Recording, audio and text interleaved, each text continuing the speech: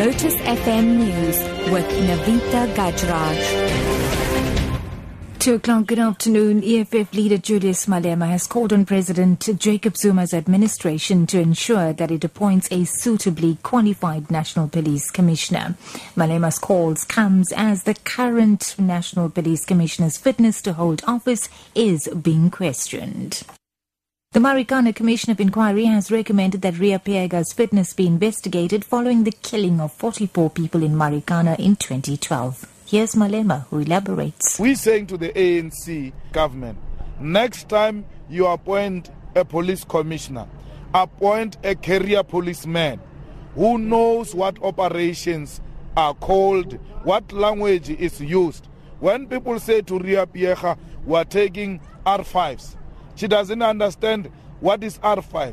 If she knew that R5 is a war machine, she would have said you can't take R5 to a protest. It's only used in a war.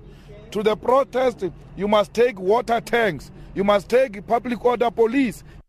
The DA in Parliament has confirmed it will submit an opposition minority report on the Nkandla security upgrades during the debate in the National Assembly tomorrow. The DA was briefing the media in Parliament. The National Assembly is expected to consider the ad hoc committee's final report on Nkandla. The committee has supported Police Minister Nathi Nhleko's report, which exonerated President Jacob Zuma from any liability in the Nkandla security upgrades.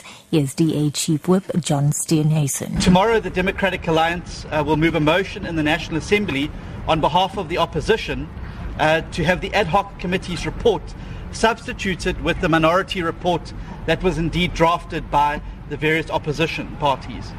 Our report, which we will move, is adopted, if adopted by the National Assembly, finds that the Minister of Police misinterpreted his mandate and only concentrated on 4 issues.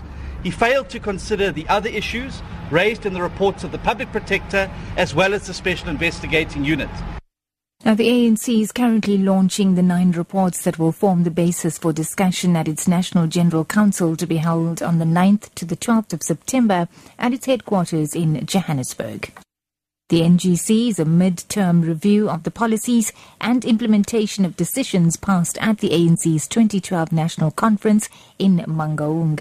Evaluation by 3,000 delegates that are expected to attend the meeting will focus on various issues.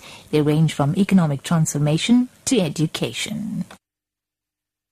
In other news now, at least 12 people have been killed on roads in the Western Cape this past weekend. Transport Department spokesperson Byron Laho says more than 500 drivers were fined. 12 road users died on the province's roads, 3 pedestrians, 2 drivers, 1 motorcyclist and 6 passengers.